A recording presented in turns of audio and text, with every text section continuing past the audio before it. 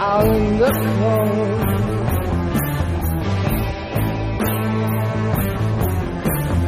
Hey, yeah, baby, I know how it feels 'cause I have slipped through to the very depths of my soul, yeah.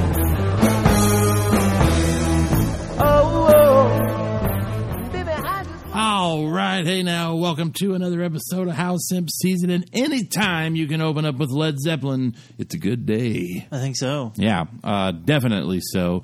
That over there is definitely, most likely, possibly, maybe Mr. J-Rod in the flesh. I'm not even here. I'm a figment of your imagination. See, that's what we've been discussing this whole time. Quite literally, I'm a voice in all these people's heads right now. Yeah, oh yeah. Unless they're playing it on their phone. Also, did you know that Figment was a character in Disney? He was an imaginary dragon. I thought that was Puff. No, well, him too, but like that was Disney's version. And they're like, we got this dragon, and he's like with this dude, and his Figment, we call him, because he like inspires this guy to invent shit or whatever, right, if memory serves. Fair enough. Yeah, I really liked him as a Ute over at the Epcot. You know, they made you learn over there. Okay. And, you know, instead of riding Space Mountain or whatever. Woo! Space Mountain. Screw learning. Yeah. Well, you know, people wanted you to learn when you were young, making you go to school and stuff. Yeah. Yeah. We do have a show for you this evening. It'll be, there's not a lot to talk about. There is one kind of major thing we'll talk about a little bit just because it's kind of a big deal. Not really our thing, but like, I know J-Rod's going to love talking about it, so it's going to be fun for him at least.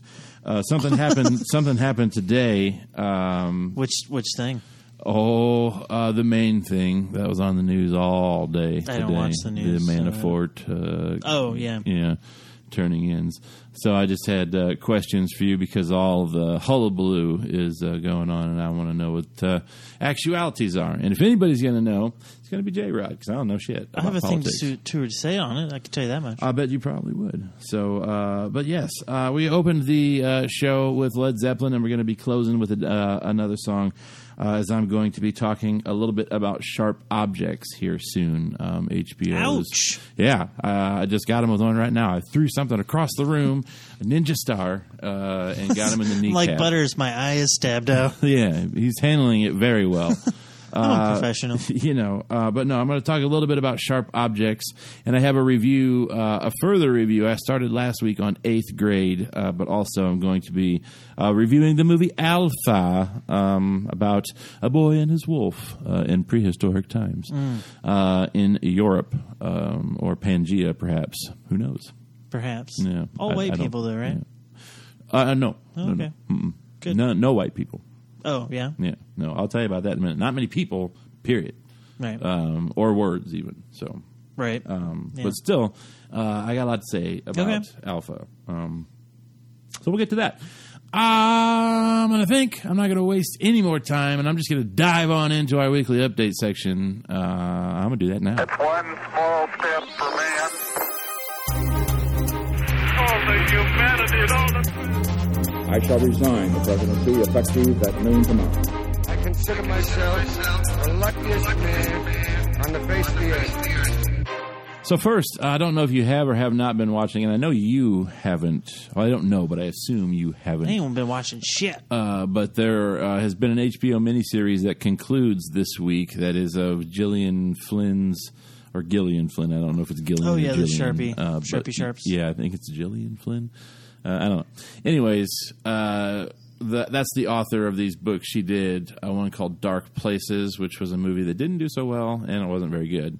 It's true. It's true. Then she did a movie with David Fincher, and when David Fincher makes a movie, it's real good. And it was pretty damn good. It's Gone Girl, which is probably arguably the most recognized of her works. Then there was a third book that she has out. She's currently working on a fourth, but only 3 available now. And that's The Sharp Objects, which is Anna's favorite of the 3 books. And also the darkest. Amy Adams? Yeah, Amy Adams. And HBO broke it down as an 8-parter, kind of, and it's done I guess in the same stylings and in the same vein of Big Little Lies or Little Big Lies, and it's done by the same guy, even though now Big Little Lies or Little Big Lies is supposed to be told as one arc. Now it's coming back for more. Yeah. Which I know that your lady is not necessarily pleased and feels it should have been left at just the one. Yeah. Whereas mine's like, I love that shit. I'm going to take more of it if I can get it. And I'm like, I guess if it's done well, then cool. Yeah. But this one is a one and done because there's the source material, that it comes from. But that book was, I think it was a book too, The Little Big Lies. I believe so. And there's only one of those, so who knows? Who fucking knows? Well, but they kept doing Game of Thrones. No one gave a shit. Yeah, but that's a big deal right there. You know what I'm saying? They can't just be like, we are waiting and waiting. And Sure we they can. Nah, dude. They've waited. How long was it for The Sopranos? 2 years? Yeah, and how long has it been for? It's been 5 years for Curb. Yeah, but we're approaching to where it would have lost a chunk of its audience whilst waiting, and they're like, we need to capitalize. What the hell is going on? I don't know. Crashes in the other room of the studio. I'm going to blame the not cat. Pleased at all, but whatever. Dog knows it, I too. always blame the cat because the cat is the source of America's problems.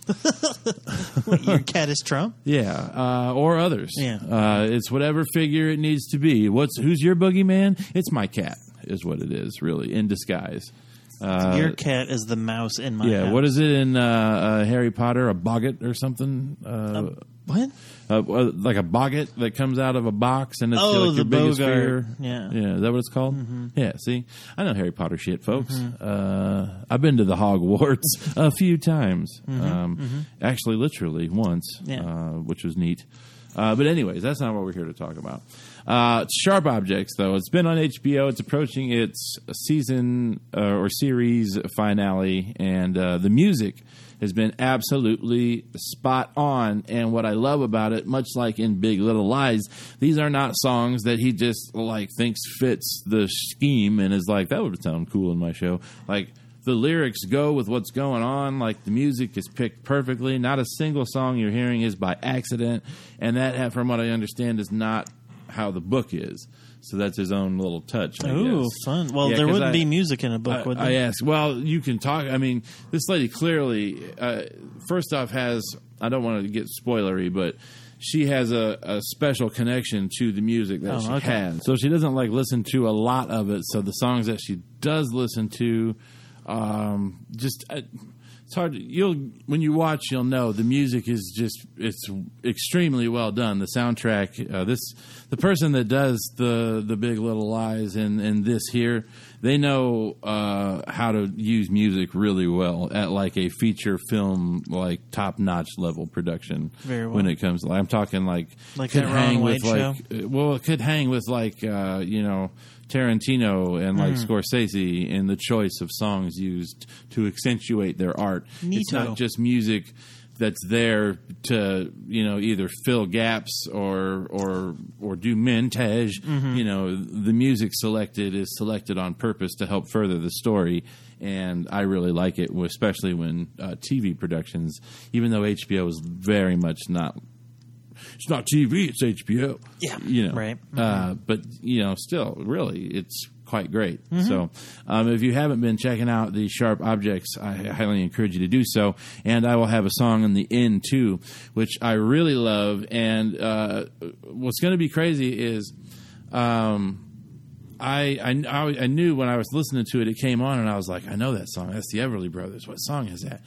And then I figured it out, because it's something that the Coen brothers used to tell the story in Raising Arizona. And I had always knew that song that Holly Hunter had sang, and then it never really clicked until just last night that it was that Everly Brothers song. And Nice. I'm like, what? The Everly Brothers are doing the Raising Arizona song. That's not how that singing. Not how that works. And I was like, wait a minute, strike that, reverse it. But so I'm gonna have J-Rod, technical wizard, slap that on the end there, so you guys can give it a listen. It's a nice, haunting little tale. That's not always about good stuff there. In that tune. So, not all music from the 60s was all happy, all the leaves are brown and all that shit. No. And then there's the J. Frank Wilson and his Last Kiss, song, which is very, very sad, but catchy. So catchy that Pearl Jam needed to. That, a Rolling Stones song, Dead Flowers. Oh, yeah, I love that Dead Flowers. I actually like the happiest sad song I know, the Townes Van Zandt. Yeah, I love the Townes Van Zandt version. I think it's great. I love both versions. Well, I love Townes Van Zandt. They're both, and you go, what's the two versions of the same song? No, very different versions of the same song. I love his Townes Van Zandt. I love his Drunken Ira Hayes as well. Yeah, and if you go, what the fuck are you talking about? Watch The Big Lebowski, and the song at the end. Dead Flowers that plays on that is the Townes Van Zandt. And if you go and you just type in Rolling Stones, and then you can hear the original, which is very, it's a lot faster. And there's a great version of that the Rolling Stones do on their live album called Stripped. Yeah, also has Shine a Light as well, which I really like. Yeah, it's a great album. Yeah, I argue that most Rolling Stone albums are pretty great albums. Well, that one, that live one. Yeah, it's kind of like the Doors live is just a great. Yeah, apparently the Rolling Stones have this thing. I don't know if they still do it now in their 70s, but they would roll into town like 2 days early and walk into some bar and be like, "Hey, can we play here?" Yeah, and that's a recording of one of those times they did that. They go.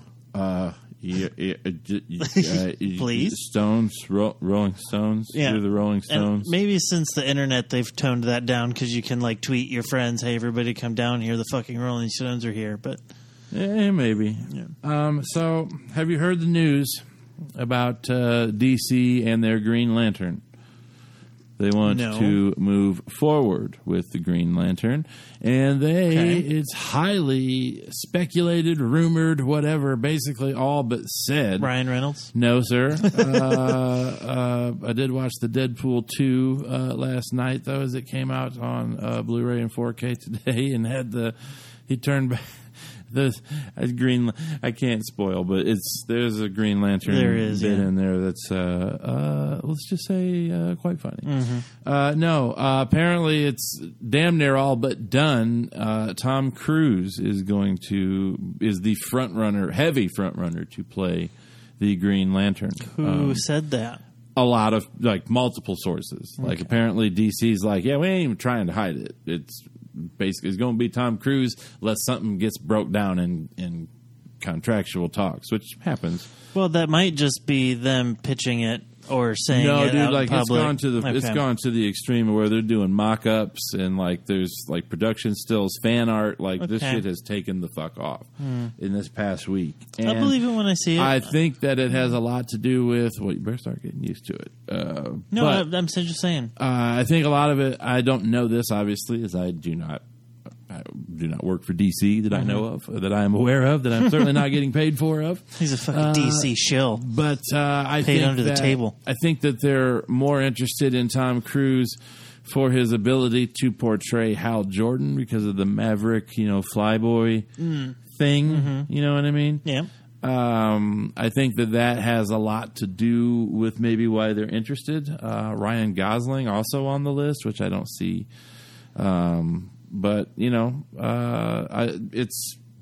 multiple spots are oh shit, it's very likely that Tom Cruise will be the Green Lantern, and they're starting over and doing a whole bunch of reboots in the DC stuff. Probably making their way for James Gunn to that's cool head over there because he's a franchise fixer. Now, last week, if you were listening on the show, there was something that was breaking about James Gunn as we were discussing. What possibly would go on, and we found out that there was an article that framed up a thing in some really bad, I guess multiples, but it was two places headlines. Had the same headline. Yeah. And I will be happy to say is over the past week, I did not see or hear anything more on that. Neither did I. At all. But we did get a finalized answer from Disney that James Gunn will not be hired. That is confirmed. And Vincent D'Onofrio was like, well, shit. Yeah. Everybody that wanted James Gunn back Disney's like, nah. And Kevin Feige has said to support it. I don't buy that, but whatever. They are going to. They did because he wants to keep his job. They did specifically meet with James Gunn this week. It was on Tuesday, and that's when it got confirmed. However, reportedly, all is not lost, as they are still going to use his script, but it comes with a big but. Whenever they hire this new director, they're going to tweak the shit out of it to fit whatever their vision is. If you say, well, it's cool, man, they're going to get Taika Waititi to do it, and he's super close, and he probably could do it. None of the Marvel bros in that director of stable of directors is going to do it. Taika has already said no. And he's also said, in addition to no, I am booked solid through 2020. And then they asked the creator, director, showrunner of Daredevil, I believe it's Drew Goddard. They asked him, and he was like, "No." They're like, "Why?" He's like, "James Gunn's my friend. I'm not going to do that. He's already put in the work, and I'm not going to be the one that's going to." No, I'm just not doing that. And they're like, well, shit. And now, all of a sudden, Doctor Strange 2, which was thought to be scrapped, is a go and is going to be starting up roughly when Guardians 3 was supposed to start shooting. So I'm thinking that either they're going to scrap Guardians 3 altogether, which I think is the best thing that can happen, or they are going to bump it way far back so they can basically redo everything that they need to redo for it. And we'll see where it goes. Obviously, they did not say, hey, that's canceled and hey, we're doing this, but I know movies and I know the movie industry, and I know when a magical movie that was dead is now magically greenlit and fast-tracked and is going to be starting filming in February. I know that they're definitely doing something. And Cumberbatch is like, cool, another one off of my contract list. Fantastic. I think I'm at 4 out of my 9 now. So, man, that went fast. Yeah, we're just going to keep on trucking, getting that Marvel money. So I did like Dave Bautista's latest thing. Thanks, Disney, for making America great again. Yeah, Bautista is openly not happy about the whole situation. Yeah. And I can't imagine he'd make any sort of filming an enjoyable experience for anyone. No, the only way that he would is if it would make life difficult for his friends. But at this point, I mean, that's clearly a nasty thing. And Disney's like, you know what? Maybe we need to just put this whole thing on the shelf for a minute. Yeah. For a bit or forever, I do not know. I just think that it's certainly not going to be coming out anytime soon. And I'm good with it. Without Gunn, I'm fine at 2 volumes and appearing in, Avengers movies or whatever. You can still keep the characters without having to have that be a trilogy. And there's lots of other storylines and characters and movies you can boot up exactly in different bust out I'll say universes. And you can do all kinds of good stuff. But that was the big entertainment news this week, though, was that first off the Doctor Strange and then the James Gunn incident and all that stuff, but coming to a finality, at least from the fans' perspective. Like, ain't no petition going to save this now. Yeah. Disney is like, we said this, and this is what we're doing. And now let me add to this, Disney, who is probably no doubt not listening, but if you are, you, sirs and ladies, have set a dangerous fucking precedent for anything moving forward. Basically, you're going to see your actors deleting, getting off, staying off social media. You're going to see your actors doing less and less press junkets for their movies. You're going to see all their actors wanting to go back to the world of secret Hollywood because you can't be yourself anymore. And if you are, how fucking dare you? And your whole career could be over by you making one dumb fucking sentence and putting it online. And from the other side, you're going to have every person who's mad about anything and anyone that ever had anything to do with Disney sending you a fucking email every day. It's basically, I mean, it's extreme, but it's like basically letting, United States doesn't negotiate with terrorists. But we at Disney do. Yeah. Well, I mean, it's extreme, but am I wrong there, though? You're letting the inmates run the asylum. That's what, yeah. I mean, it's just, you just don't, the most powerful thing Disney could have done, and I think we have said this before, was go, guy, that doesn't, we know what you do. Yeah. We know what he did. We were aware of it. He has apologized for it. He went and apologized for it again, which he didn't have to do. Mm-hmm. And we're going to stick by our guy. Go fuck yourselves. Have a Coke and a smile. Yeah. You know what I mean? But they didn't do that. If he does something new. Yeah, that would have made Disney look incredibly powerful, and it would have made people go, hey, they stick by their performers and aren't going to fire somebody over some dumb shit that they already knew about. Like, if this was new and came to light, then I can see it. But all was known, so I don't understand, and I probably never will, other than, what the parent company's core values are. But when you look back at that parent company, I don't think there's any values. I think it's trying to appease people in the moment, a knee-jerk reaction during outrage culture. Well, by appeasing the people, they've made everyone else mad. That, and they've also made it to where entertainment is. You better be careful these days because somebody can end your career with a few right moments of access to previous incidents in your life. Well, yeah. You know what I'm saying? What you really do is you give more power to the people who aren't kind and want to destroy someone's career because they simply have different political views. Yeah. And guess what? James Gunn and I don't agree politically. I wasn't about to end his career over it. Yeah, no, James Gunn's a little too outspoken on this politics for me, and I'm a fan. I love James Gunn's movies, and I'm like, oh, man, I don't really get down with all this. But whatever, it's your right to say whatever you want. I guess it's dude's right to go through and do all that, but it's not really fair of Disney to fire somebody for something that they already know about for somebody simply bringing it back up. I just think that's just dumb, and to not stick by your guy, I think it's what I said before. It's a dangerous precedent. It's a slippery slope, as I said a couple of weeks ago. But yeah, it's just not good. So, what is good, though, moving on, is that It's Always Sunny in Philly, which we thought was never coming back, is coming back. It's coming back in September. I guess so. And Glenn Howerton is in most of it, which is great because he's got his own show going on, AP Bio, which is pretty fucking funny last year. They've been able to condense the filming for that show because of Danny DeVito for so long now. I don't think they sweat it. Yeah, it was probably like a week, and he banged out everything. Yeah, we'll film everything he does with a couple of really long days in a week, and then we'll be good. And basically, their idea of really long days is hanging out with our friends. Yeah, screaming at each other. Yeah, in a bar, drinking, eating pizza, and having a good old time. Yeah. So, I was reading the old news a few days back, and I was scrolling, and I was like, huh? Oh, it's the equivalent of I thought he was dead. Apparently production has wrapped on True Detective season 3. I forgot that was even a thing. Oh yeah, with what's his name? Yeah, I remember now. But with the new movie with Vigo, he's in that movie. Yeah, Green Room, the Green Book. That's what it is. I just had forgotten because season 2 is just so bad. I'd forgotten that they were actually going to take another attempt at this whole thing.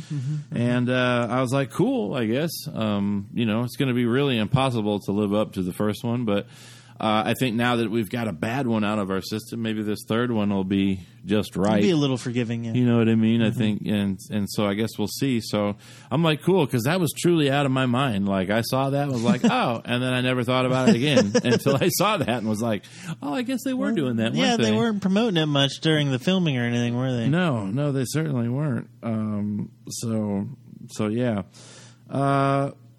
This week has been pretty wild, though, in terms of the country, in terms of the world of Disney and Marvel, and in terms of the Politics? World of music, so to speak. Yeah. As we segue into our next section, I'm going to task J-Rod with going into a folder on his or my computer, and we're going to play out the song "Think" for you all. Yeah, I got it. in our tribute to Aretha Franklin. Truly the Queen of Soul, and truly more than just a big voice. It was a defining voice of a couple of generations, and just it's one of those where you got when you have a voice like that, like a Whitney, or even, I hate the person, but the voice of a Mariah, you can say a first name and you say Aretha, and they don't go, Aretha Davis? Are you talking about? No, you talking about Aretha? You were talking about Aretha Johnson? No, man, Aretha Franklin. Everybody knows. You say Aretha, you got it. But you don't even have to say that. Truly, the Queen of Soul. And I can guarantee that everybody that's listening to this has at least heard an Aretha Franklin song once in their life, whether they like her or whether they don't, whether they were drunk or whether they were in a great mood or whether they're in a foul mood or whatever. They've heard at least one Aretha Franklin song, whether it be in a movie, at a bar, or somewhere, and they got down. I promise you. I fucking promise you. Because there's that many good, different songs that she put out over a 50-year career. You know what I'm saying? It's a long time. Maybe longer. Shit, 60s, so what's that, 70s, 80s, 90s? Well, that'd be 50. Yeah, 50. Yeah, long time. That she's been fucking famous. Yeah, like been doing shit. Yeah. Yeah. Well, she's been making music longer than that. She has. She's been an icon for 50 years. Yeah, she started making music when she was in her young teens. Yeah. But yeah, so I don't think that there will ever be like Whitney Houston and like certain people, there will never be another voice like this. There'll be some that come close, and there'll be some that will rise up and go through the ranks. But this is the loss of a once in a lifetime. Often imitated, never duplicated. That's right. Just like, he's on a lesser level, but I love Huey Lewis, and there ain't nobody in the world can sing a song and sound like Huey Lewis, unless they're Huey Lewis. It's identifiable. And there's others like that too, but some, just like you just said, cannot be duplicated, no matter how hard you try. And Miss Aretha Franklin is one of those. So I'm going to have J-Rod give you a few bars here in a little bit when we transfer on over into Secret Movie Time. So I'm not going to get into this whole thing, but I want y'all to check out this if you are interested. There will be spoilers, and I'm not going to get into it on air, but there is a great theory, and if you want to know what it is, it's about an Infinity War. Type it into the Google machine. Theory explains why Thanos' Infinity Gauntlet broke, and we're totally blown away at why. It also gets to the issue of why was the Hulk in the trailer but not in the movie, running in the Wakanda fight, and the Russo brothers are like, yeah, we put it in there just to fool you or whatever. I don't think so, especially after reading this whole thing. So check it out. It's a damn good read, if anything, because I've watched that movie so many times, and even more so now that I have it at my house. I'm like, hey, I think I can watch Infinity War because it's great, and I have it right here, so I'm going to do that, and I do. So I would highly encourage checking that out, as it did come out last week. And then now a week apart, we have the Deadpool 2, which are arguably two of the biggest movies of the summer. Now available for home video, whether you want to rent it or buy it or whatever it is that you do. You can get Avengers, Infinity War, and you can get Deadpool 2, and you can come home and you will have like 5.5 hours of solid entertainment.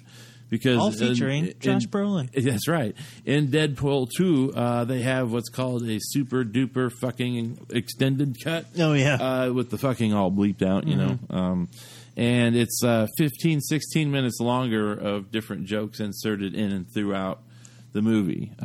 Some way tasteless and very funny. But I can see why they didn't make the cut. Let's just say Hitler's involved. And the time travel bit. So I think they released that bit on YouTube. Oh, really? Yeah. Okay. Well, they've inserted it back into the film as was. It got so much publicity when that cut came out that they were like, "Oh, here's a taste." Yeah. It's it's definitely. I would definitely, if you're going to watch it, watch that super duper cut because first off, I like it when they make the full versions of the film with the scenes restored. Mm-hmm. I just don't like watching deleted scenes. I like it when it's put back in the movie. And now is the time. Now is the time for This you is the hour to get that, because I don't know if that supercut is going to be available the whole time. Kevin Feige, while we were talking about him before, is also said this week, hoping to do anything he can to turn the news off of James Gunn, said, hey, you know what? I'm open for Blade to come back to the Marvel Cinematic Universe. And so I ask you, I personally would only want Wesley Snipes to do it. Would you be okay if Blade came in with somebody else? Depends on who it was, yeah. I don't think I would. Well, I would agree with you if they'd stopped at Blade 1, but they didn't. They went on and fucked it up 2 more But times. it was still Wesley Snipes. Doesn't matter. Yeah, see, it was the other people fucked it up. One of them being Ryan Reynolds. So, Yep. yeah, I'm saying. One of them had Triple H, the wrestler, in it. He had a fucking little Pomeranian dog. I believe that was weird. 3. Yeah. It was. Trinity. Yeah. Second one was directed by Guillermo del Toro. Yep. Yeah, it had Norman Reedus in it, too. It did. Yeah. I actually had joked, speaking of Norman Reedus, like everybody leaving The Walking Dead, Rick only in 6 episodes, Maggie only in 6 episodes, rumors of a movie that's going to come out with Rick in the movie. I'll bet, yeah.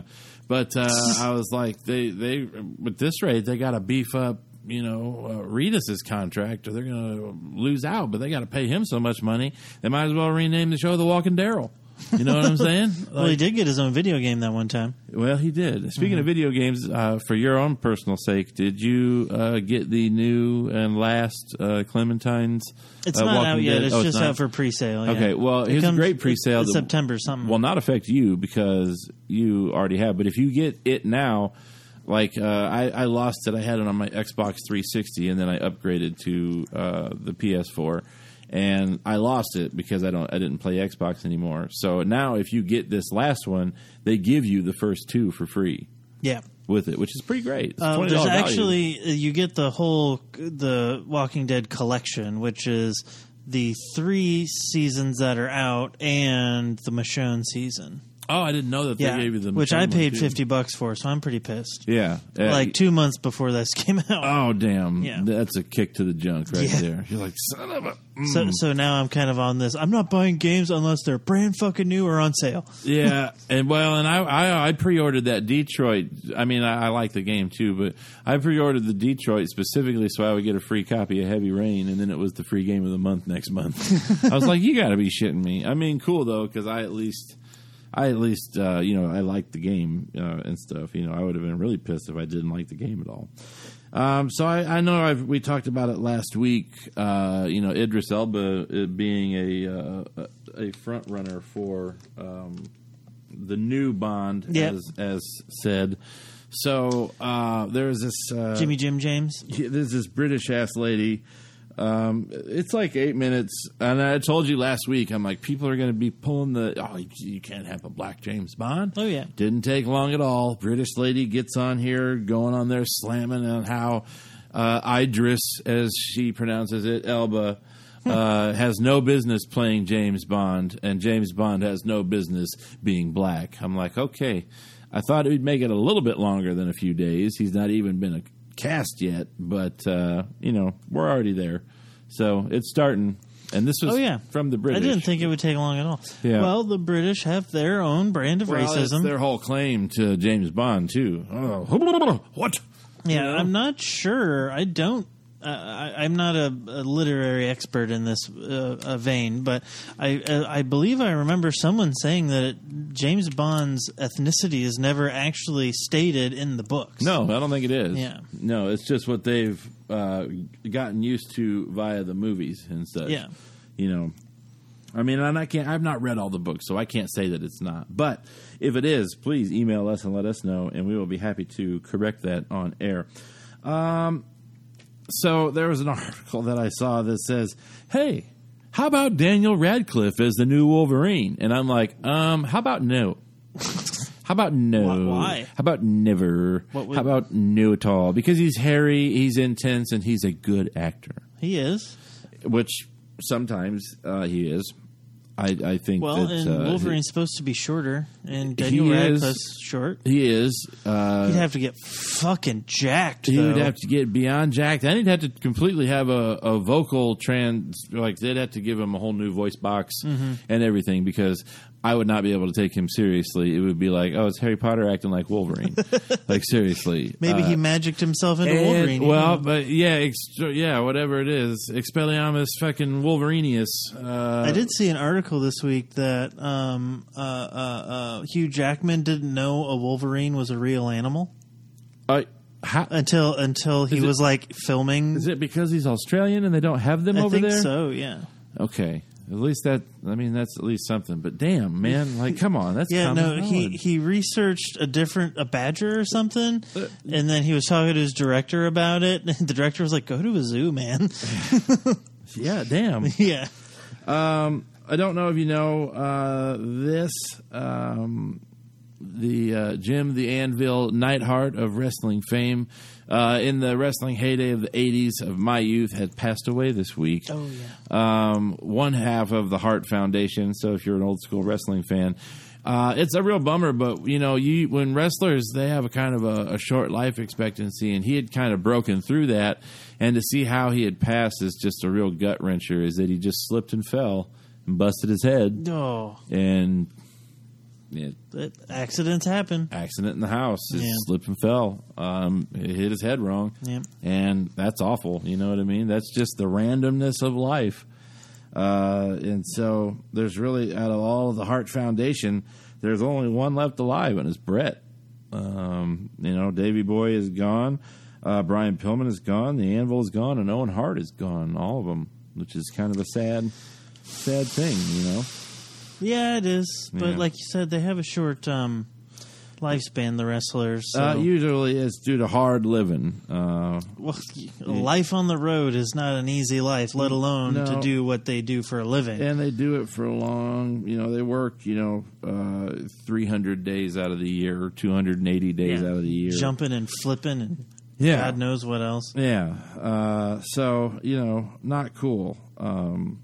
Here's a movie. I'll go ahead and give a little quick review of it. It's not meant to be part of the show. It's just one that I wanted to see a while back.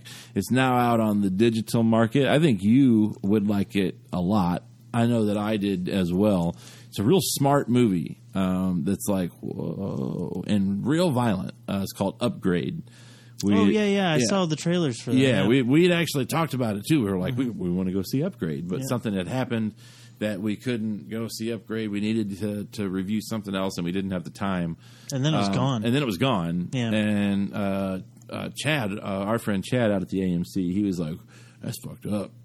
I was like, in a good way? He's like, oh, yeah, but it's fucked up. I'm like, cool. I like that. It's a movie kind of off the beaten path, kind of like The Green Room, and kind of like Bone Tomahawk. Stuff like that. It's just, not your everyday out there, hey, we got to go see this movie. But if you do watch it, it's good. Sleepers. Yeah, it's a good term for it. Yeah, it's a sleeper.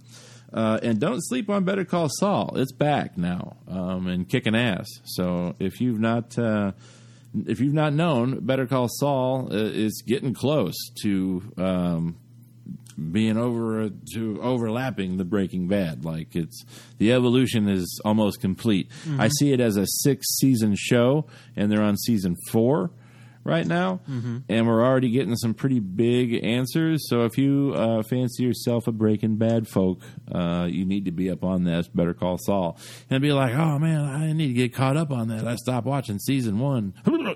Damn, you're missing some good shit. Like, that is some phenomenal television. If you have a Netflix account, 3 of the seasons are right there. I would take advantage of that because it's some great watching. Better Call Saul and Breaking Bad if you've not seen it. It is. I can attest to what I have seen. Yeah, it's good stuff. Did you know that there's going to be a new RoboCop? I did. Yes. Yeah, Neil Blomkamp, we're a big fan of his sci-fi. He's trying to get the original RoboCop, Peter Weller, to come back and do it. He says that's who he wants for his RoboCop. Oh, nice. I hope that happens. Yeah. He's older, but I don't think he's doing RoboCop. much. He just did the Star Trek movie. Yeah. He just did the Star Trek movie a few years back. So I think it could work out well. And here's something that's long overdue. Weird Al Yankovic, you may have heard of him. I don't know this man. Who? He, one of the greatest musicians of our generation. That was sexist of me to assume it was a man. I'm sorry. That's right. Weird Al is finally is being a fixture throughout my entire life. I listened to his songs, from Dare to Be Stupid on through the 80s, on through Fat through the 90s, up on through, the Saga Begins. Yeah, The Saga Begins, the American Running with Pie. Scissors was that album. Yeah, and all the way up and through, almost every album he's had. And I love him. And he's finally getting a star on the Walk of Fame. He's going to be inducted by Got his own movie? Dr. Demento. Oh, nice. UHF. Great little film. If Came you've out not seen it. what was until this recent slew of box office summers, but was the highest grossing box office summer for years, 1989, with the Tim Burton Batman and the Indiana Jones. Came out the same time as UHF, so it kind of flew under the radar. Oh, yeah. Lethal Weapon 1. Yeah, all came out that same summer. And I'm gonna close out our weekly update here with one last thing. If you've not seen it today on the Vudu, you can go on and you can get yourself a copy, or if you want to wait it out. But I suggest I highly recommend to check out the Won't You Be My Neighbor. The documentary is now out, and it's about Fred Rogers. We did a review on it a while back. It was a secret movie that was a not-so-secret movie, and it was really, really good. So, definitely check that out. So you we're said going to you go had ahead and questions about the politicans. Oh, yeah. I do, actually.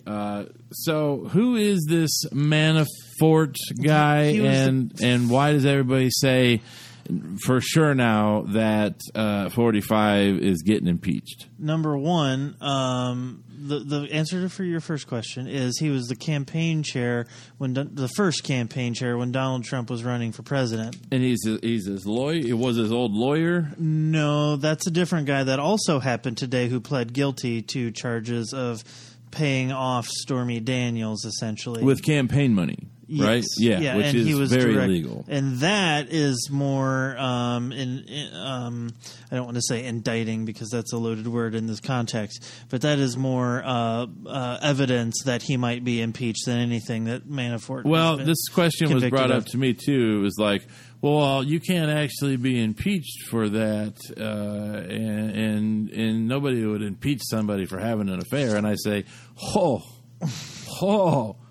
Bill Clinton, it's already happened. Has been brought up for having an affair, and it's not for the affair; it's for the lying about it.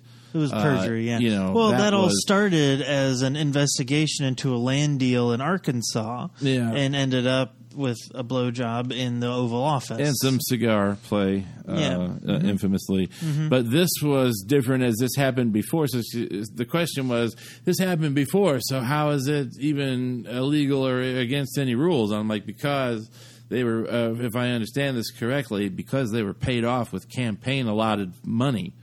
It would be a violation of campaign finance. Yes, laws. And basically they're taking money that's not theirs and giving it to people to buy off, and that money was predicated on that person using it for political stuff. Yes, you are absolutely correct. The reason that's an issue is because it's a campaign donation, so that's a tax-deductible thing for the people who made that donation for a specific purpose. Yeah.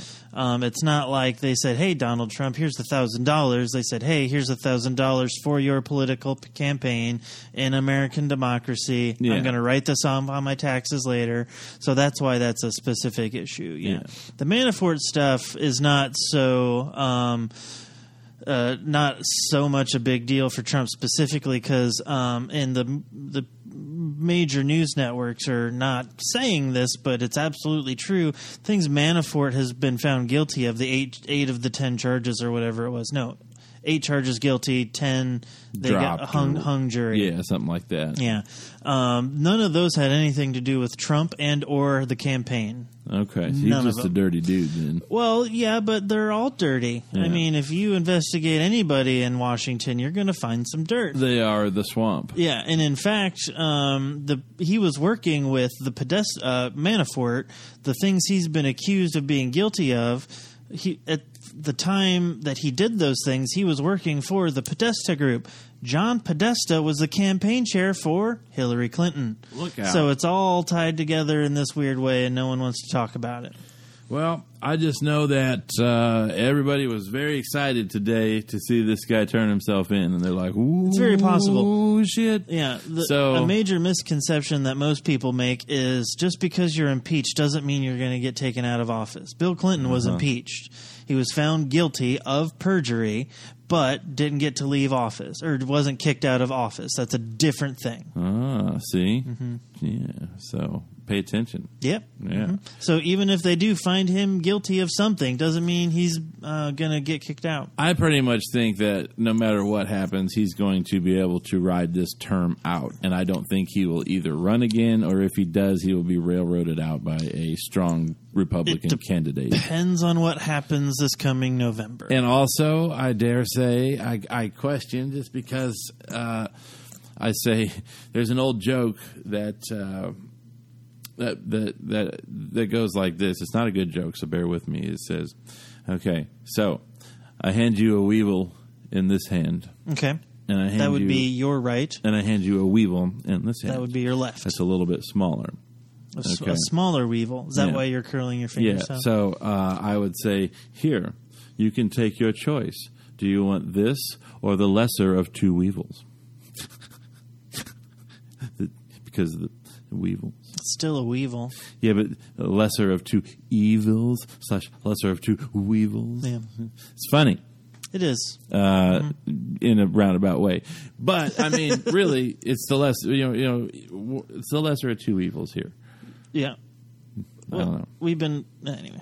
Yeah. I could go on for hours about politics Yeah, stuff. I know. It's just Don't get me started. yeah, I know, and I'm not trying to. I'm just saying. I don't know. I don't. Okay. Yeah. The short way to say how I feel about things is I think yeah. Trump simply puts on a bad face to the shit we've always been doing. True. Well, not always, but for a very long time. True. In 1932, General Smedley Butler came out and said, "War is a racket, and war for anything other than protecting our house or I forget what else he said. There was 2 things. Is a racket." And that's why they don't name people Smedley anymore. No, they don't. No.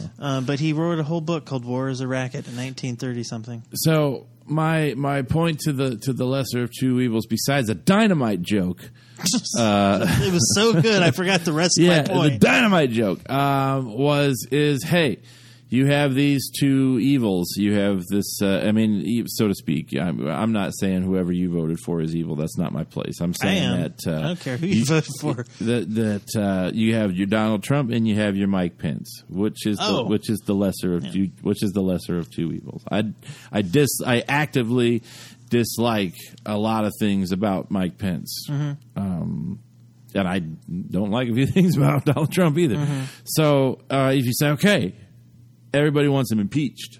Okay, my point here is No, they don't. They want him out of office. Yeah. Okay. So that everybody's crying impeach. We want him out. We want him out. Mm-hmm. Do they really want Pence in? No, they don't. They're not thinking. So that's my point here. Is would you rather it just let this fucked up weird thing that I'll call the presidency, because this is the most. I've never seen things like this in a presidential office. It's very strange. It's different land. But would you want him to just ride it out and then bring in 2 new candidates to oppose him, or do you want him out and Pence to finish it out? Me personally? Yeah, you personally, and do you think the American public, just on what you perceive? I think the American public wants Trump out. I don't think no matter who goes in. I don't think there's no next step. Mm-hmm. It's Trump thing out. one. Yeah. for me personally, I think he should finish. I think the dumbest thing they could do would be to get him out of office, especially... And put Mike Pence in office. In a higher office. Well, he puts the mask back on everything, and he can do things using polite words. He can do terrible things, and because of how we've been doing politics in this country for the last 40 years, no one will say anything. I think that Mike Pence is a much more hateful man than Donald Trump. I definitely agree with that too. Yeah, but he's also more quote unquote Christian. Yeah. Also, again, choosing my words carefully here, he's not the right kind of Christian. Yep. And I see what you mean. Yeah, and I'm not trying to and I agree. offend by that, but some people take it to fire and brimstonian levels, and that's not. As a person that I was made to go to church for most of my youthful life, and I've managed to learn a thing or two. And that's not what the church really wants out of you unless you're going to certain types of churches. Well, he uses his religion as a cloak for his hate. Yeah, yes. He uses it as a prop. As a lot of the older bludgeon. Churches that I went to as a youth, they have, they say judge not, but there's a lot of judgment going on. They forget. I always ask that too to my dad. I was like, it says there should be no judgment, but clearly there's judgment. And my dad's like, well, here's the thing. And I'm like, okay. I'm just calling it now as I sees it here. But again, it's neither here nor there. I just think that it was a big deal, and people are thinking that this whole thing is gonna get him out of the office, and I don't think that's the case. Yeah. And if so, I guess my whole point is like you, I would just rather see this whole weirdness, just I'll call it presidential experiment, ride out, and then hopefully get set back on course by a couple of good folks. Hopefully in the next couple of years. Yeah. We're already halfway through, so roughly. To try and avoid pointing fingers in an undue way for this conversation, do you remember that first weekend after Trump was elected? They called it the Women's March. I do. That happened. Mm-hmm. There's a picture. The pink hats and all that stuff. Yeah. Mm-hmm.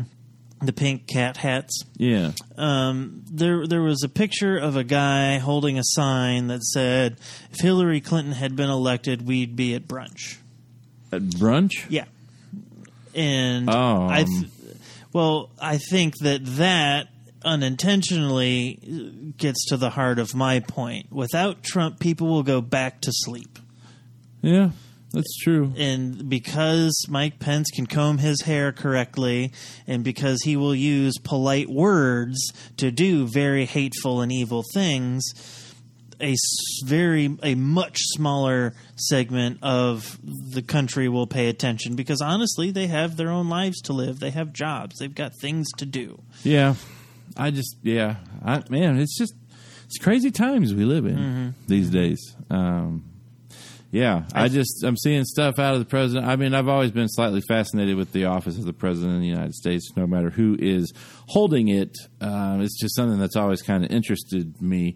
And I've never seen it like this. And I'm sure it's happened many times before where each generation's like, well, I've never seen a president like this. Nothing compares to Nixon. Be like, that president drove a car. When we still had a military draft and the anti-war movement was the biggest in this country. It had been and was up until this point in history. Yeah. They literally parked school buses in front of the White House because they were afraid protesters were going to knock down the gates to the White House, storm the White House, and kill everybody inside. Somebody already jumped over that gate this year. Yeah. It happened. There's a great bit Joe Rogan does in his special, I think it's Triggered. Oh, yeah. About when they let women guard the door for the first time at the White House. Somebody actually broke inside, didn't get onto the lawn, got inside the fucking White House the first time they ever let a woman guard the door by herself. Oh, man. Well, pretty funny. I'm not going to flog a political dead horse here, as we are not a political show. But with all the hullabaloo, we usually cover social media goings-ons, and that's basically all what this day has been about today. I would like to say, in a more general sense, not about the trials and the guilty verdicts that were levied out today specifically, but the most important thing that happens in American politics will be what happens next. Yeah, Yeah, that's true. So that said, we are going to move it on over to Secret Movie Time. J-Rod's going to come back with you, and he's going to let you know, and I'll be here too.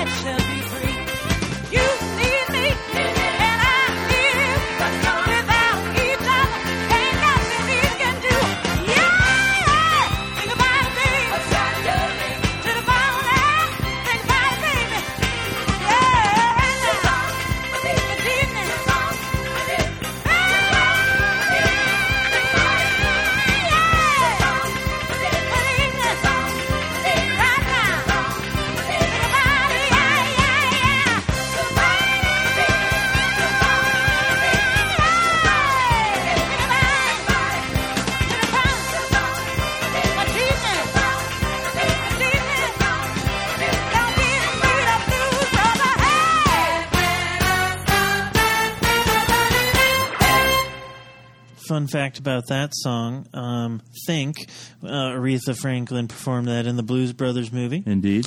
That was one of only 2 songs they had to record live. Really? Because of all of the no, goings on? Because she and James Brown could not lip sync. Oh. Could not do it. They tried forever, and they couldn't do it, so they had to sing it live. Well, they sing with too much passion and soul. They just never sing the same song twice. That's and all they don't sing, I would imagine, even if they do sing the same song twice, it's never the same. That's what I mean. Oh, okay. It's never the same song no, twice. they do their own thing with it. Yeah. Mm-hmm. That does not surprise me. Yeah. I did not know that either. Mm-hmm. So I'm going to stick that in the old information. I think when she was in Blues Brothers 2000 or whatever it was, she sang Respect, and I think that one was lip sync. She had learned the craft by that time. Yeah, and also probably done that song 102,000 times. I would be surprised if it was that few. Yeah, it probably is more than that. Yeah. Yeah. All right, secret movie time. I said it would be a Yeah. poignant movie for the day, and I it like is. This is they put it under documentary, but it's not really. It's kind of an intellectual discussion caught on film. It's called The Last Laugh, and it's a movie about making jokes about taboo subjects. Ooh. Now, this movie focuses mainly on the Holocaust, because what could be more taboo than Nazis and the Holocaust and all that stuff? Yeah, very hot ticket item right now. Yeah, but it features comedians the likes of Mel Brooks, Sarah Silverman, Jeff Ross, and the names go on and on and on and on. Lisa Lampanelli. All these people who make taboo jokes, and there's a whole section about Mel Brooks' Springtime for Hitler and the producers. Oh, yeah. And how, the reaction to his jokes and things he does. One of my favorite parts was how he talks about no one gave a shit when he talked about the Spanish Inquisition, but killing Jews. But when he talked about Nazis, I couldn't help myself. no, it's all right. No one expects the Spanish Inquisition. That's right. But it also features Holocaust survivors. It features a gentleman from the Anti-Defamation League. Is that when people take like a poo? No, that's defecation. Oh, yeah. Okay. The Anti-Defamation League is a Jewish organization that fights anti-Semitism. And they go after comedians quite regularly for making quote-unquote inappropriate jokes. James Gunn. Yeah, and what's really funny is they talk about Life is Beautiful, that movie. Mm-hmm. The one that's not in English? Yes, it's an Italian movie by an Italian dude that won an Oscar. Remember, he climbed up on the seats when he won the Oscar. Oh, yeah. It's about a guy who goes to a concentration camp with his son, and in order to protect his son, he just kind of makes fun of the Nazis the whole time he's there.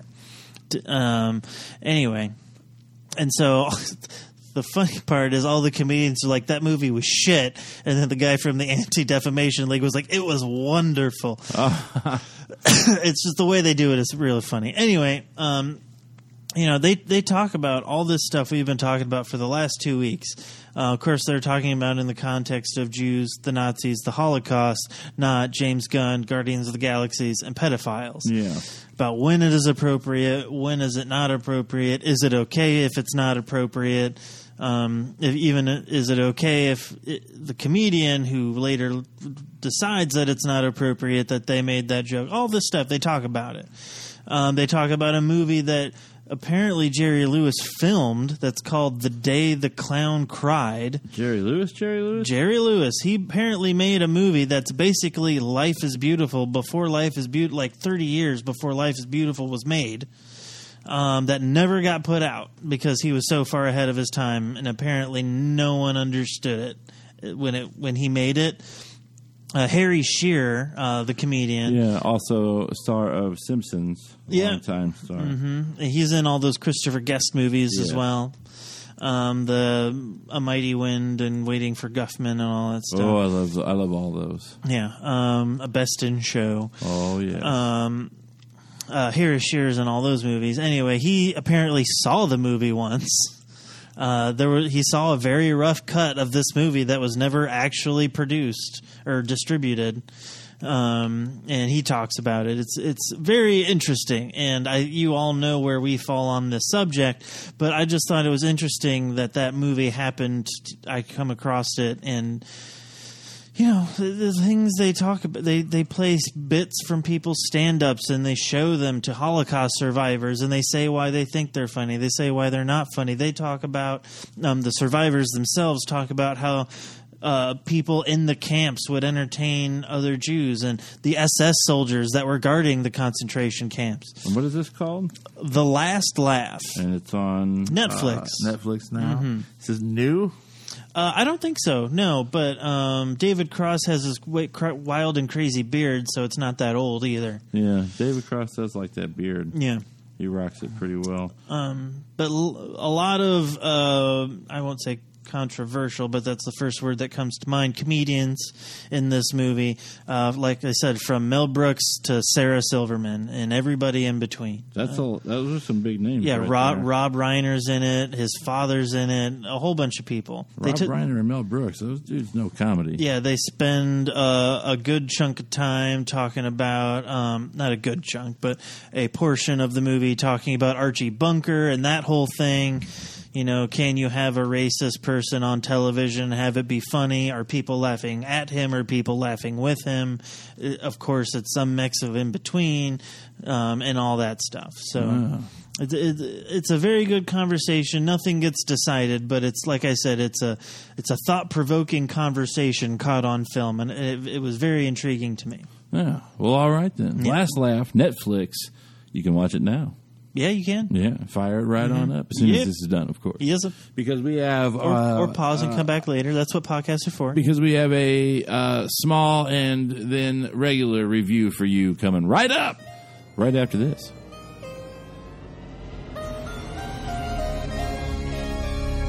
And now for our feature presentation. Oh, what's in the box? You talking to me? Frankly, my dear, I don't give a damn. Go ahead. Make my day. Fights will go on as long as they have to. All right, so I said last week that I would have like a better review for 8th grade, and I really kind of said most of what I need to say. You gave a pretty in-depth review. Yeah, I mean, I'm basically said a lot of stuff to support why I think that it's such a great movie, and a lot of it has to do with finding the perfect way to express the the way that these age kids, we live in. the age we live in, and especially the school that these modern kids are growing up in. The voice was found by Bo Burnham and was made into a movie, and the movie was very, very good. It's not one that's heard about a lot, so I think my whole goal in this was to just keep on promoting it, to say, hey, as many people need to see this as they can. And yes, it is rated R, but even the people that put the movie out, A24, they're like, yes, it has an R rating. It has an R rating because we live in an R-rated time. You need to let your kids see this movie.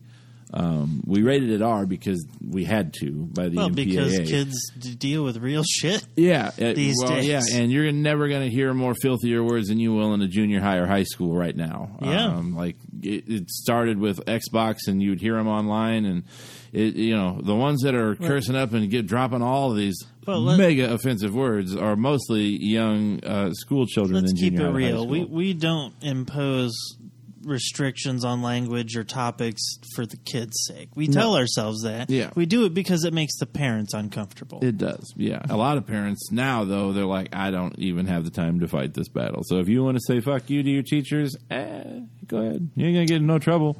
And you say, that's not true. I can promise you in some schools, not just situations, but in some schools, I've worked in schools, and I've had students, young students, 5th graders, come up and say, "Hey, fuck you, man," and I've been like, "Go to the office right now." And then I got in trouble because I sent them to the office for something as little as him just saying "fuck you."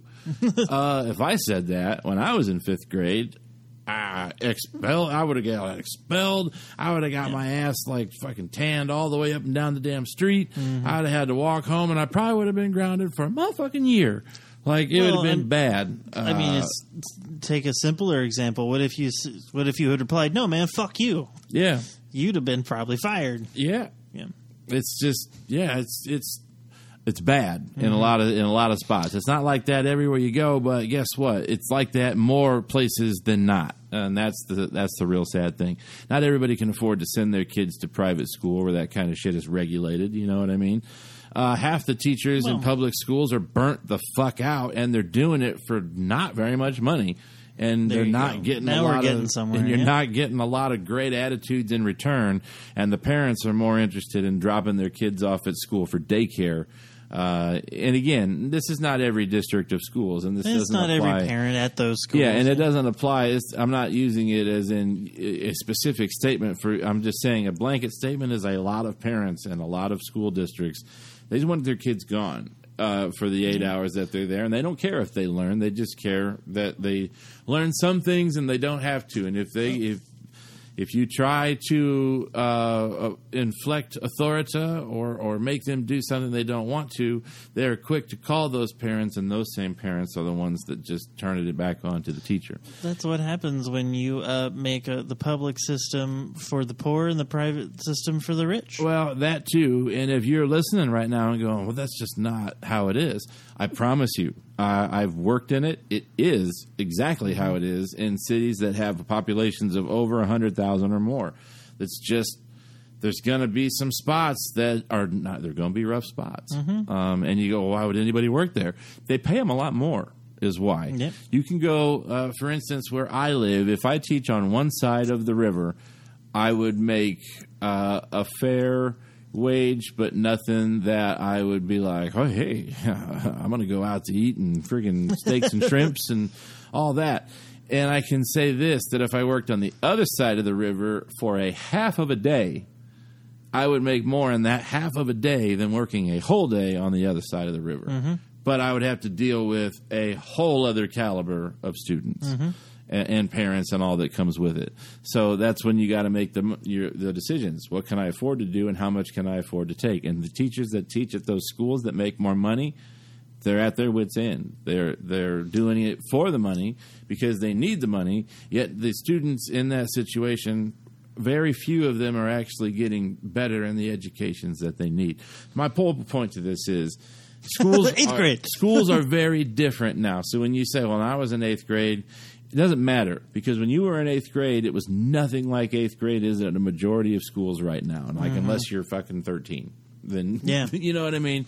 Or you live in a smaller town that's more well off financially. Yeah, I mean that's the cold hard reality of it, and that's what this movie is made for. It's made for those students right there that are trying to figure out exactly what their fucking place is, because this is a strange world that we're moving into. Strange times, my friend. And in certain areas, you're talking about students that look around, and most of the people either work at Walmart or they're drug dealers. Yeah, there's definitely that. Because, I mean, you can... First off, when they would drop them off to school, they would smell like a weed factory, and it certainly wasn't the third graders that I know of. Could have been. And the parents, they basically walk up smoking something, throw it out on the way in, and they're walking their kid into school, and it's like, it's just how it is in some spots. So. Yeah.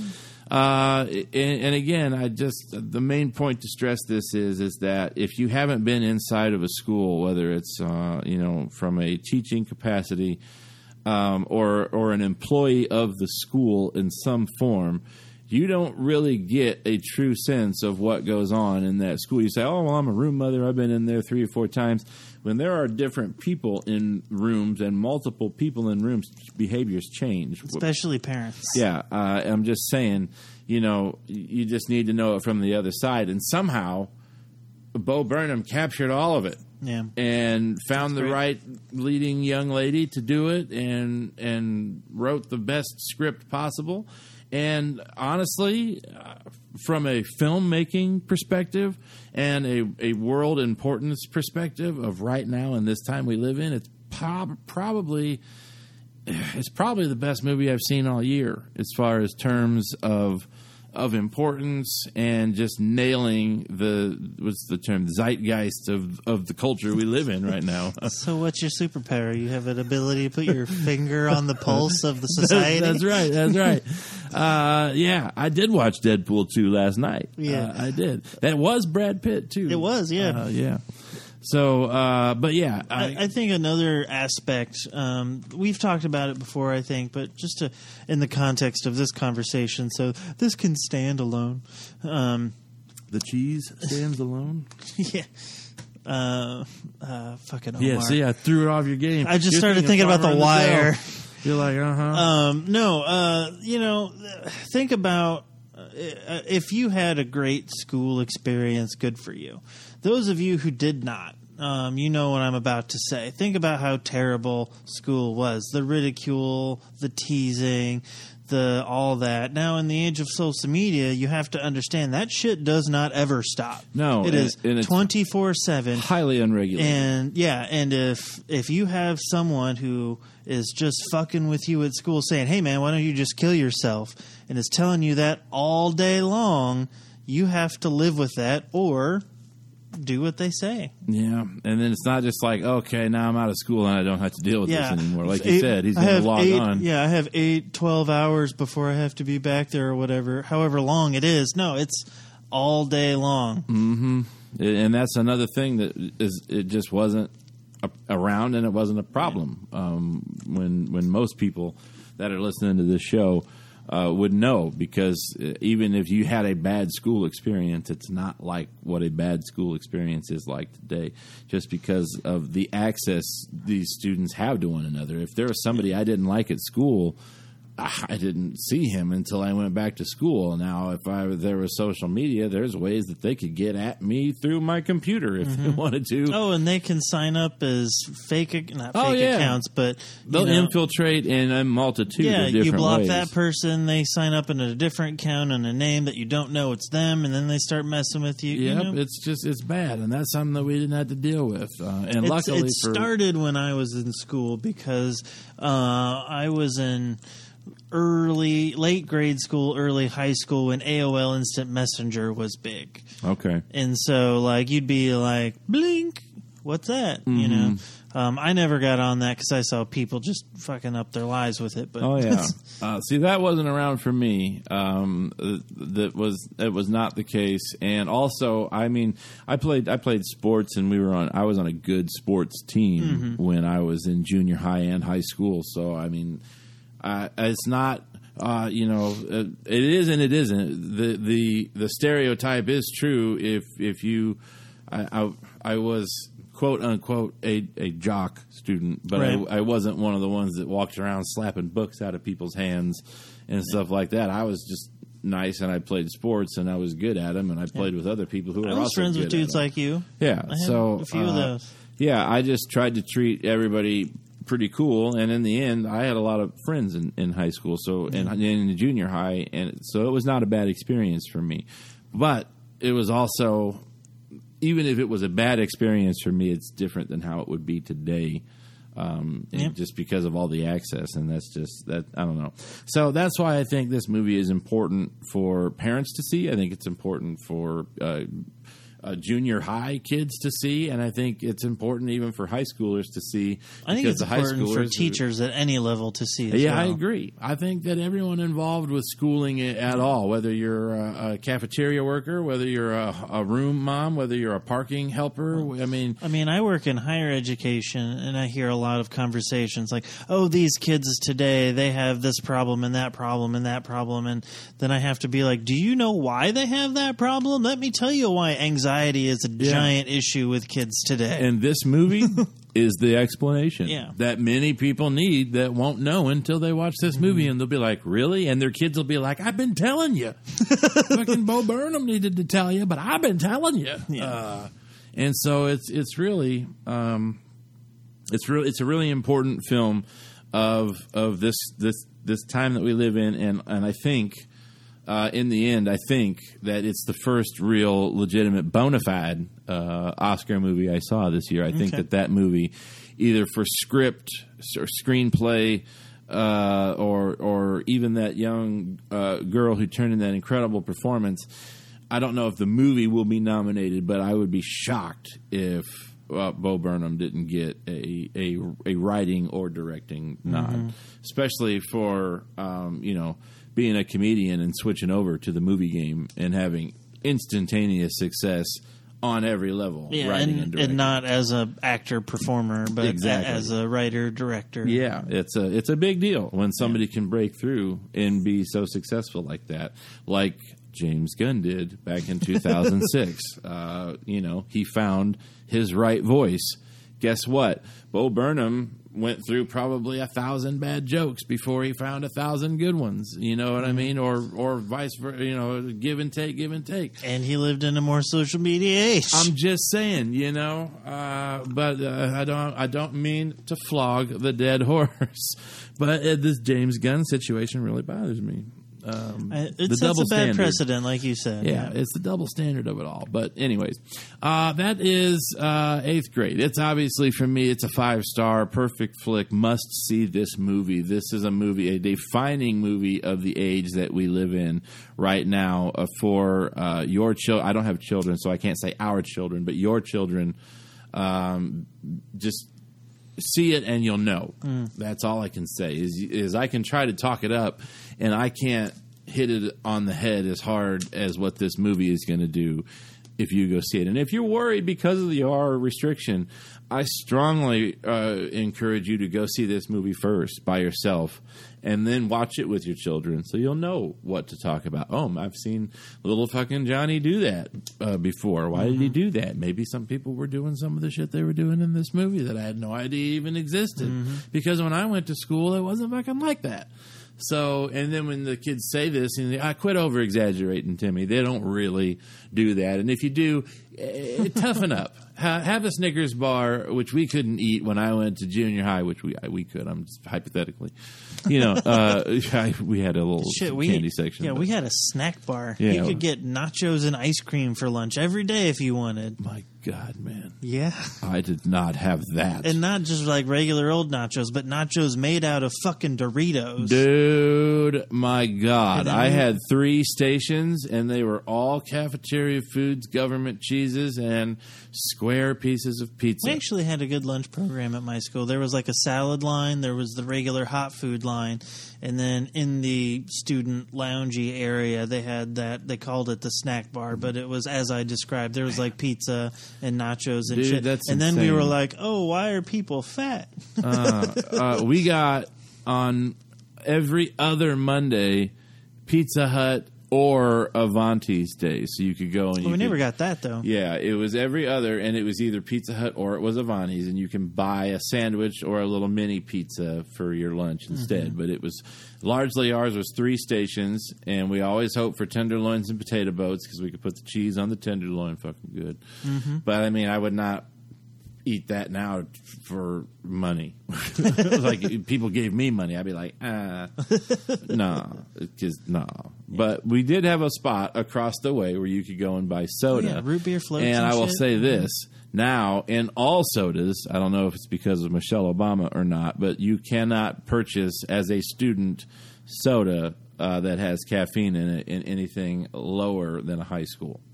Like all junior highs and grade schools, it's all, you can buy soda, it's diet, sugar-free.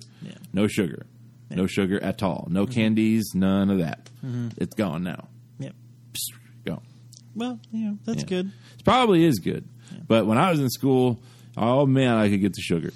We had vending machines at school, but they weren't for students. They were for teachers in the teachers' lounge. And you could get one, like if you asked a teacher real nice. Yeah. Now, I will say in the schools that I've been in, now I still had access to real soda in the teachers' lounge. I could go in there and buy a Mountain Dew or whatever. We didn't until high school. But yeah, it is very different. So, you know what else is different? Alpha. It's the type of movie you don't see a lot these days. I'm going to tell you a couple good things about it, and I don't really have a lot bad to say about it. Okay, They've been promoting the shit out of this for almost a year. Here's a movie. I'm just going to go ahead and start by saying this. I didn't really care to see this movie. I have a problem. I call it overly empathetic to movies with animals because I don't like seeing, even if it builds character, I don't like to see any sort of animal suffering at all. Like War Horse. Fuck a war horse. That was like horse fucking snuff film, basically, is what that was. Let's just fucking beat the shit out of this horse. The Lobster. Yeah. So I'm going to go ahead and I'm going to rip this Band-Aid off. It's not like that. It's not like that at all. So I was like, they're going to fucking come out here and kill this dog or do this stuff. Now, spoiler alert, they don't kill this dog. Yeah, I didn't think that was... And it wouldn't be rated as high if they did. Yeah. Because it's scored fairly highly. It's in the 70s, and I score it higher for a different reason. The story for this movie is good. Okay? It's a story of a boy that's a hunter that goes off to hunt, and he comes down. He gets trapped by some wolves. The wolves try to fuck him up. He fights back. Hurts a wolf. Those two basically get abandoned. The wolf gets abandoned by his pack. The boy is lost from his people because he fell over a fucking cliff. Right. And they think he's dead. That's pretty much all in the trailer. This is the trailer, basically. They don't speak a lot, so that's what you see in the trailer.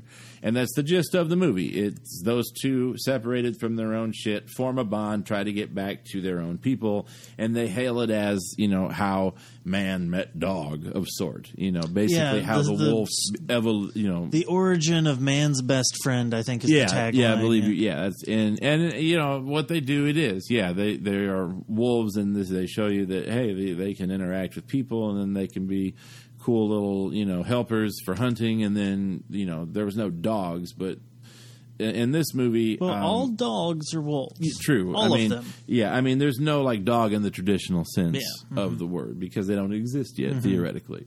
So, here is... Okay, here's what did it. Anna's like, I think that movie looks great. I'm like, yeah. They're probably going to fucking hurt the dog, kill the dog, which is like, it's a wolf. I'm like, and I'm like, I just don't know. And then I saw it was in IMAX 3D. And I was like, ooh, IMAX 3D? They don't do that very often. And if it's in IMAX 3D, must have some pretty fucking good 3D. Yeah. Dude. Unbelievable 3D. But what is the 3D of? Some of the most beautiful images I've ever seen in film of just landscapes that with 3D so good, it looked like you could look down and you could pick up gravel, or you could just walk right into that screen. Crystal clear on the IMAX. Such good dimensionality on the 3D. It's almost too real. They crank that shot over the cliff, and you're like, that's a fucking long ways down, and you can feel it. Not just get that tingle in the pit. You do. You get that little belly tingle, like, oh shit, and it's used to that effect a few times. Now, this is Sony 3D. They usually do a pretty good job, but the cinematography... when I say cinematography, too, this is not something I expected to be breathtaking cinematography here, but when I see this, I guess I'm not surprised in retrospect, but it's not something I went in going, this shit's going to look great. It was something I was like, oh, IMAX 3D, let me give it a shot, and was blown the fuck away. I kind of had a feeling the shots would be good, because you could kind of tell if there was not much talking. Oh, I'm going to get to that in just a second, too. But yeah, imagery by far, that was something I did not expect, and I was not just taken aback, but I was blown the fuck back. I was like, this is gorgeous. That's pretty good. And breathtaking imagery. Some of the best I've seen on the IMAX 3D screen, with that clarity and just that to it. And so that in and of itself was a pretty nice surprise. So here's what really took me else by surprise. There's very little talking in this film. The talking that is in this film, not a single word is spoken in English. So if you're like, oh man, I got to read this whole movie. You know how I feel about reading movies anyways. And I was like, this didn't bother me at all. It's for a little bit.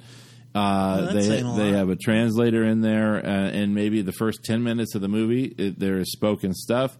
And, it's... When you say translator, like subtitles? Yeah, it's subtitles on the bottom. No, there's that actual dude in there that's given. That would be cool. I don't know. Though. Maybe they have a sign language. That would be sweet. That's what I'm saying. There's a guy on the side, and a wolf comes. He says, but I don't think that's a sign for wolf. It might be, though. Maybe like this. Jim Jeffries has a new special, and he does a big sign language bit, and it's fucking hilarious. I heard there was also a great bit on docking as well in his new... That's part of the sign language bit, yeah. So, but anyways, the alpha, the alpha. So if you, let me say it like this: if you're going into alpha, don't expect a talkie. It's not really much of that. You get a little bit for the exposition of the story. So it's not the Post. No, and here's where you can tell that this is not just a movie, but this is a movie that's pretty fucking good, is because after the incident, which you see in the trailer, there's no more words at all until, like, I'll say towards the very end. And again, not English. No English is spoken. Yeah. And so you're taking of an hour and 40-something minute long movie, an hour and 28 minutes of it is no spoken words. Going straight up Castaway on this bitch. It is. Yeah. And this kid manages to hold that screen with that wolf paired with the imagery, and that is what made it so spectacular. Now, I argue this. If you go to see this movie without the IMAX 3D experience, it's going to take a little bit of fun out of it. There's just, because of the imagery, because what you're seeing, because how you're seeing it, it can't be replicated in a non-3D experience or in a regular theater. The IMAX and the IMAX 3D that brings the clarity to it. You're seeing killer imagery, awesome spectacle in some senses of the word, because there's nothing. This is 20,000 BC in Europe. You know what I'm saying? There is no buildings and shit. This is just wide open imagery. It's a lot like The Revenant, even in some spots. I didn't think he was that young. He's 22. He looks young. He does. That's like his in the whole movie, game. I thought he was like fucking 14 to 16. Yeah, that's how young he does look. Okay. But yeah, he's in X-Men Apocalypse apparently. Yeah. Well, there was a lot of throwaway parts in that too. Oh, he's in Nightcrawler and Deadpool 2 as well. Yeah.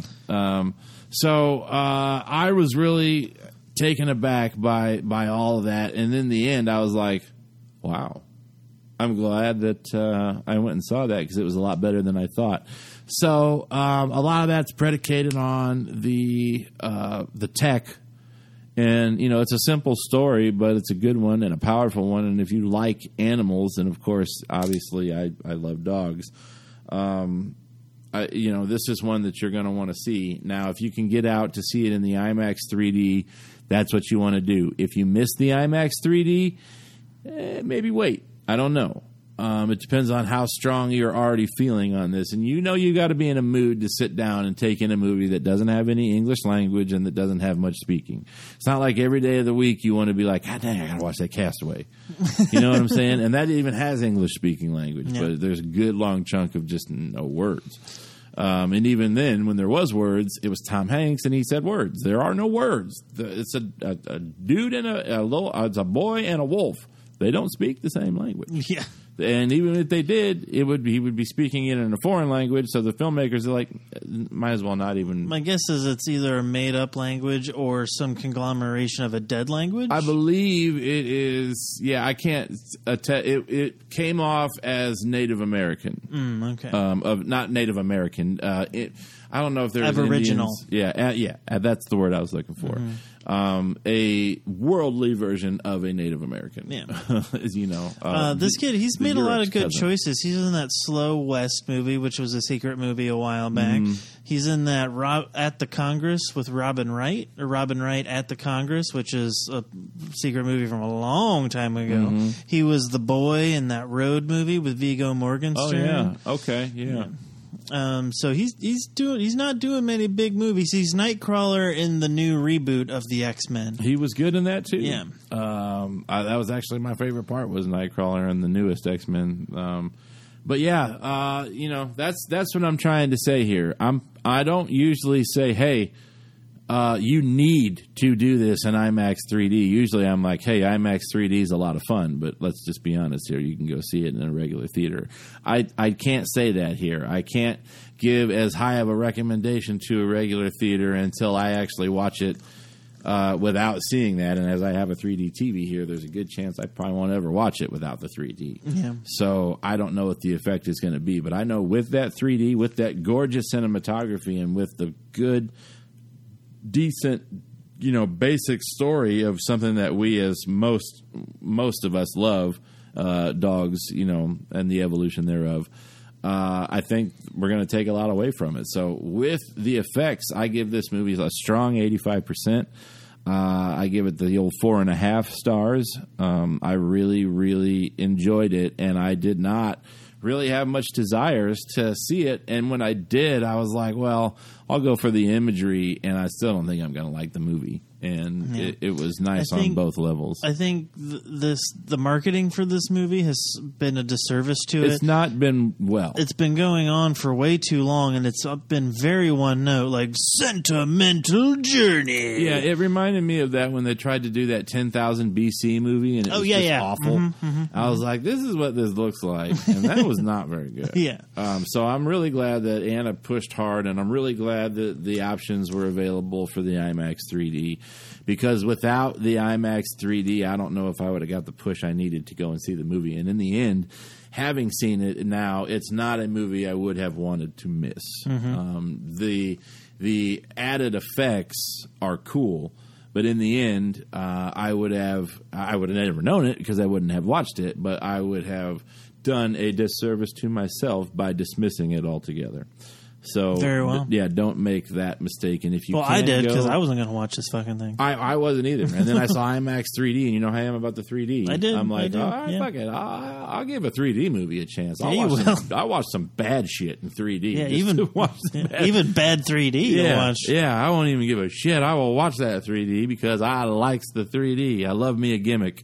And, it worked, but the movie itself was pretty solid. So I'm not saying run out unless you do want the IMAX experience because that doesn't last in 3D very long, usually past a week. So my guess is you'll have one weekend in 3D to see this, a couple of chances during the week, and then by next weekend, I don't think there's going to be any more IMAX 3D. I think it's just going to be regular theater 3D. And there is most definitely a difference between Real D and then the IMAX 3D. The IMAX 3D has two projectors. Absolutely, yeah. It's just, they got a projector and for each eye, and it's just that much better. So I know that here coming up soon we have the puppet movies. What is it? Happy Time Murderers. Yeah, the Happy Time Murderers. No score yet.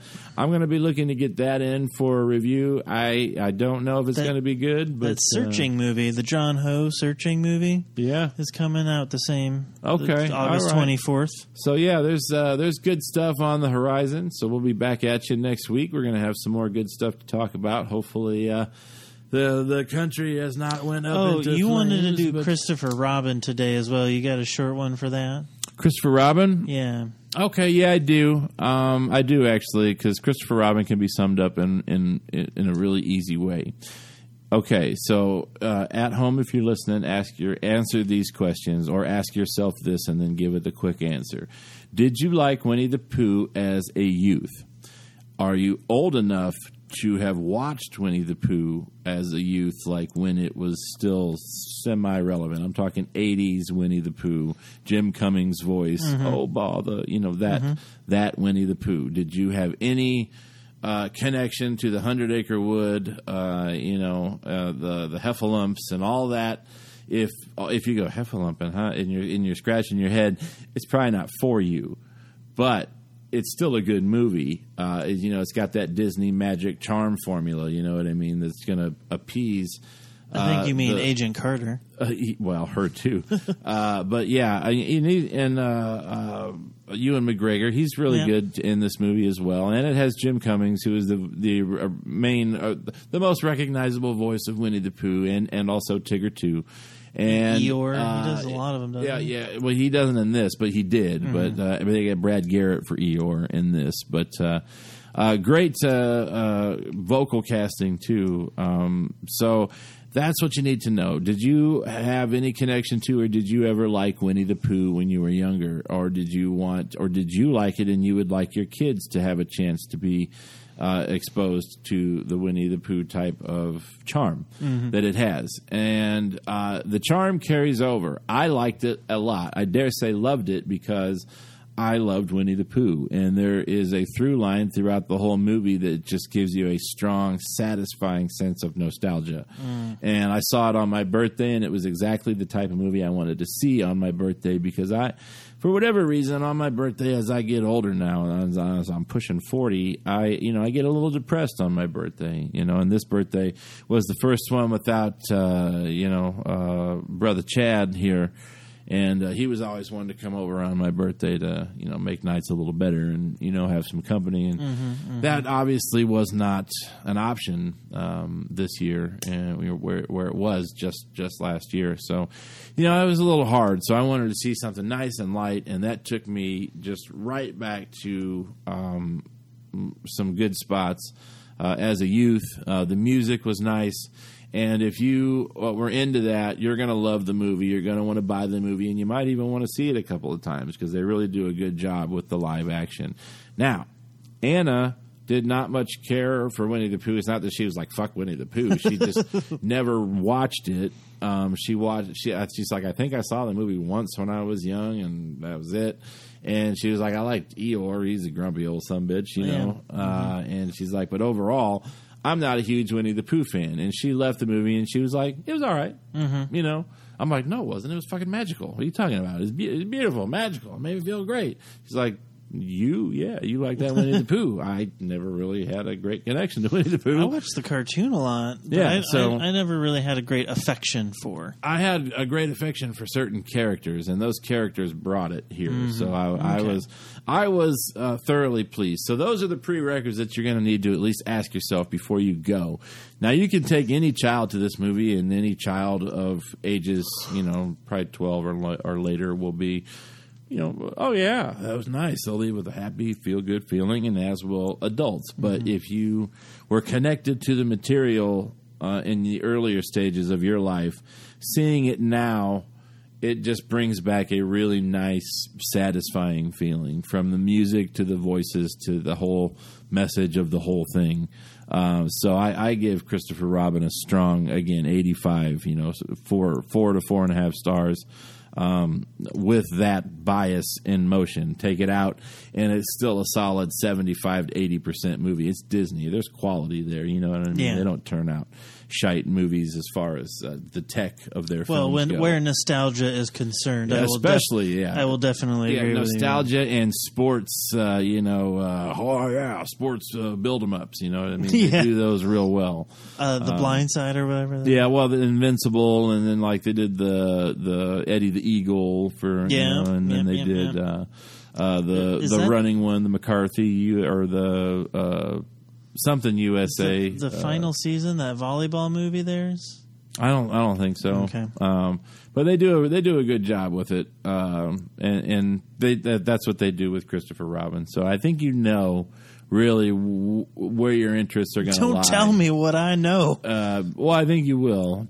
And if you said you watched the cartoon a lot as a kid, I think that you would find enough out of this movie to go, I'm glad I watched that. Oh, okay. You know what I mean? Whereas I watched it so much as a kid that I'll be very happy to add it to my collection. Oh, that's right. Also, this Friday, coming back to theaters, 2001: A Space Odyssey. Yep, I won't see that for nothing. In IMAX. I know. Hal, see it in IMAX? No, go fuck yourself. I might go see it. I'm not going to do it. You know how I feel about that movie. I respect its cinematic history, but it's boring as shit. Don't like it. You used to say that about Wes Anderson. I used to it's true. I need to rewatch because I haven't watched since high school, but I really did not like it in high school.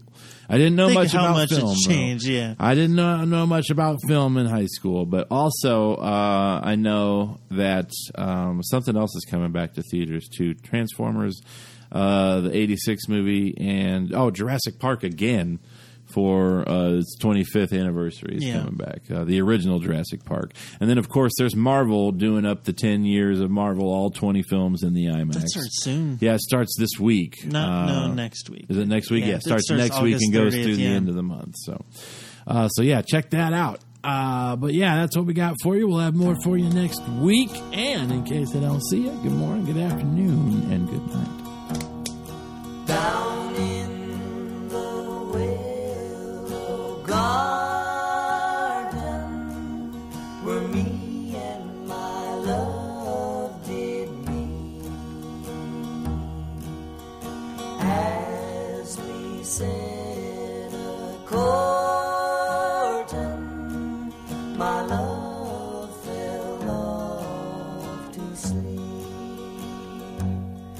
I had a bottle of burgundy wine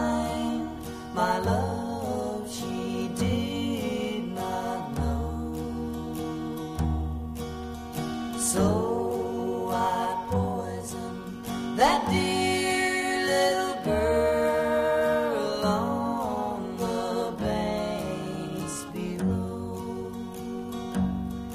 I drew a saber through her. It was a bloody night. I threw her in the river, which was a dreadful sight. My father oft had told me that money would set me free if I would murder that dear little girl whose name was Rose Connolly. My father sits at his cabin door, wiping his tear-dimmed eyes, for his only son soon shall walk to yonder scaffold high. My race is run beneath the sun. The scaffold now waits for me, for I did murder that dear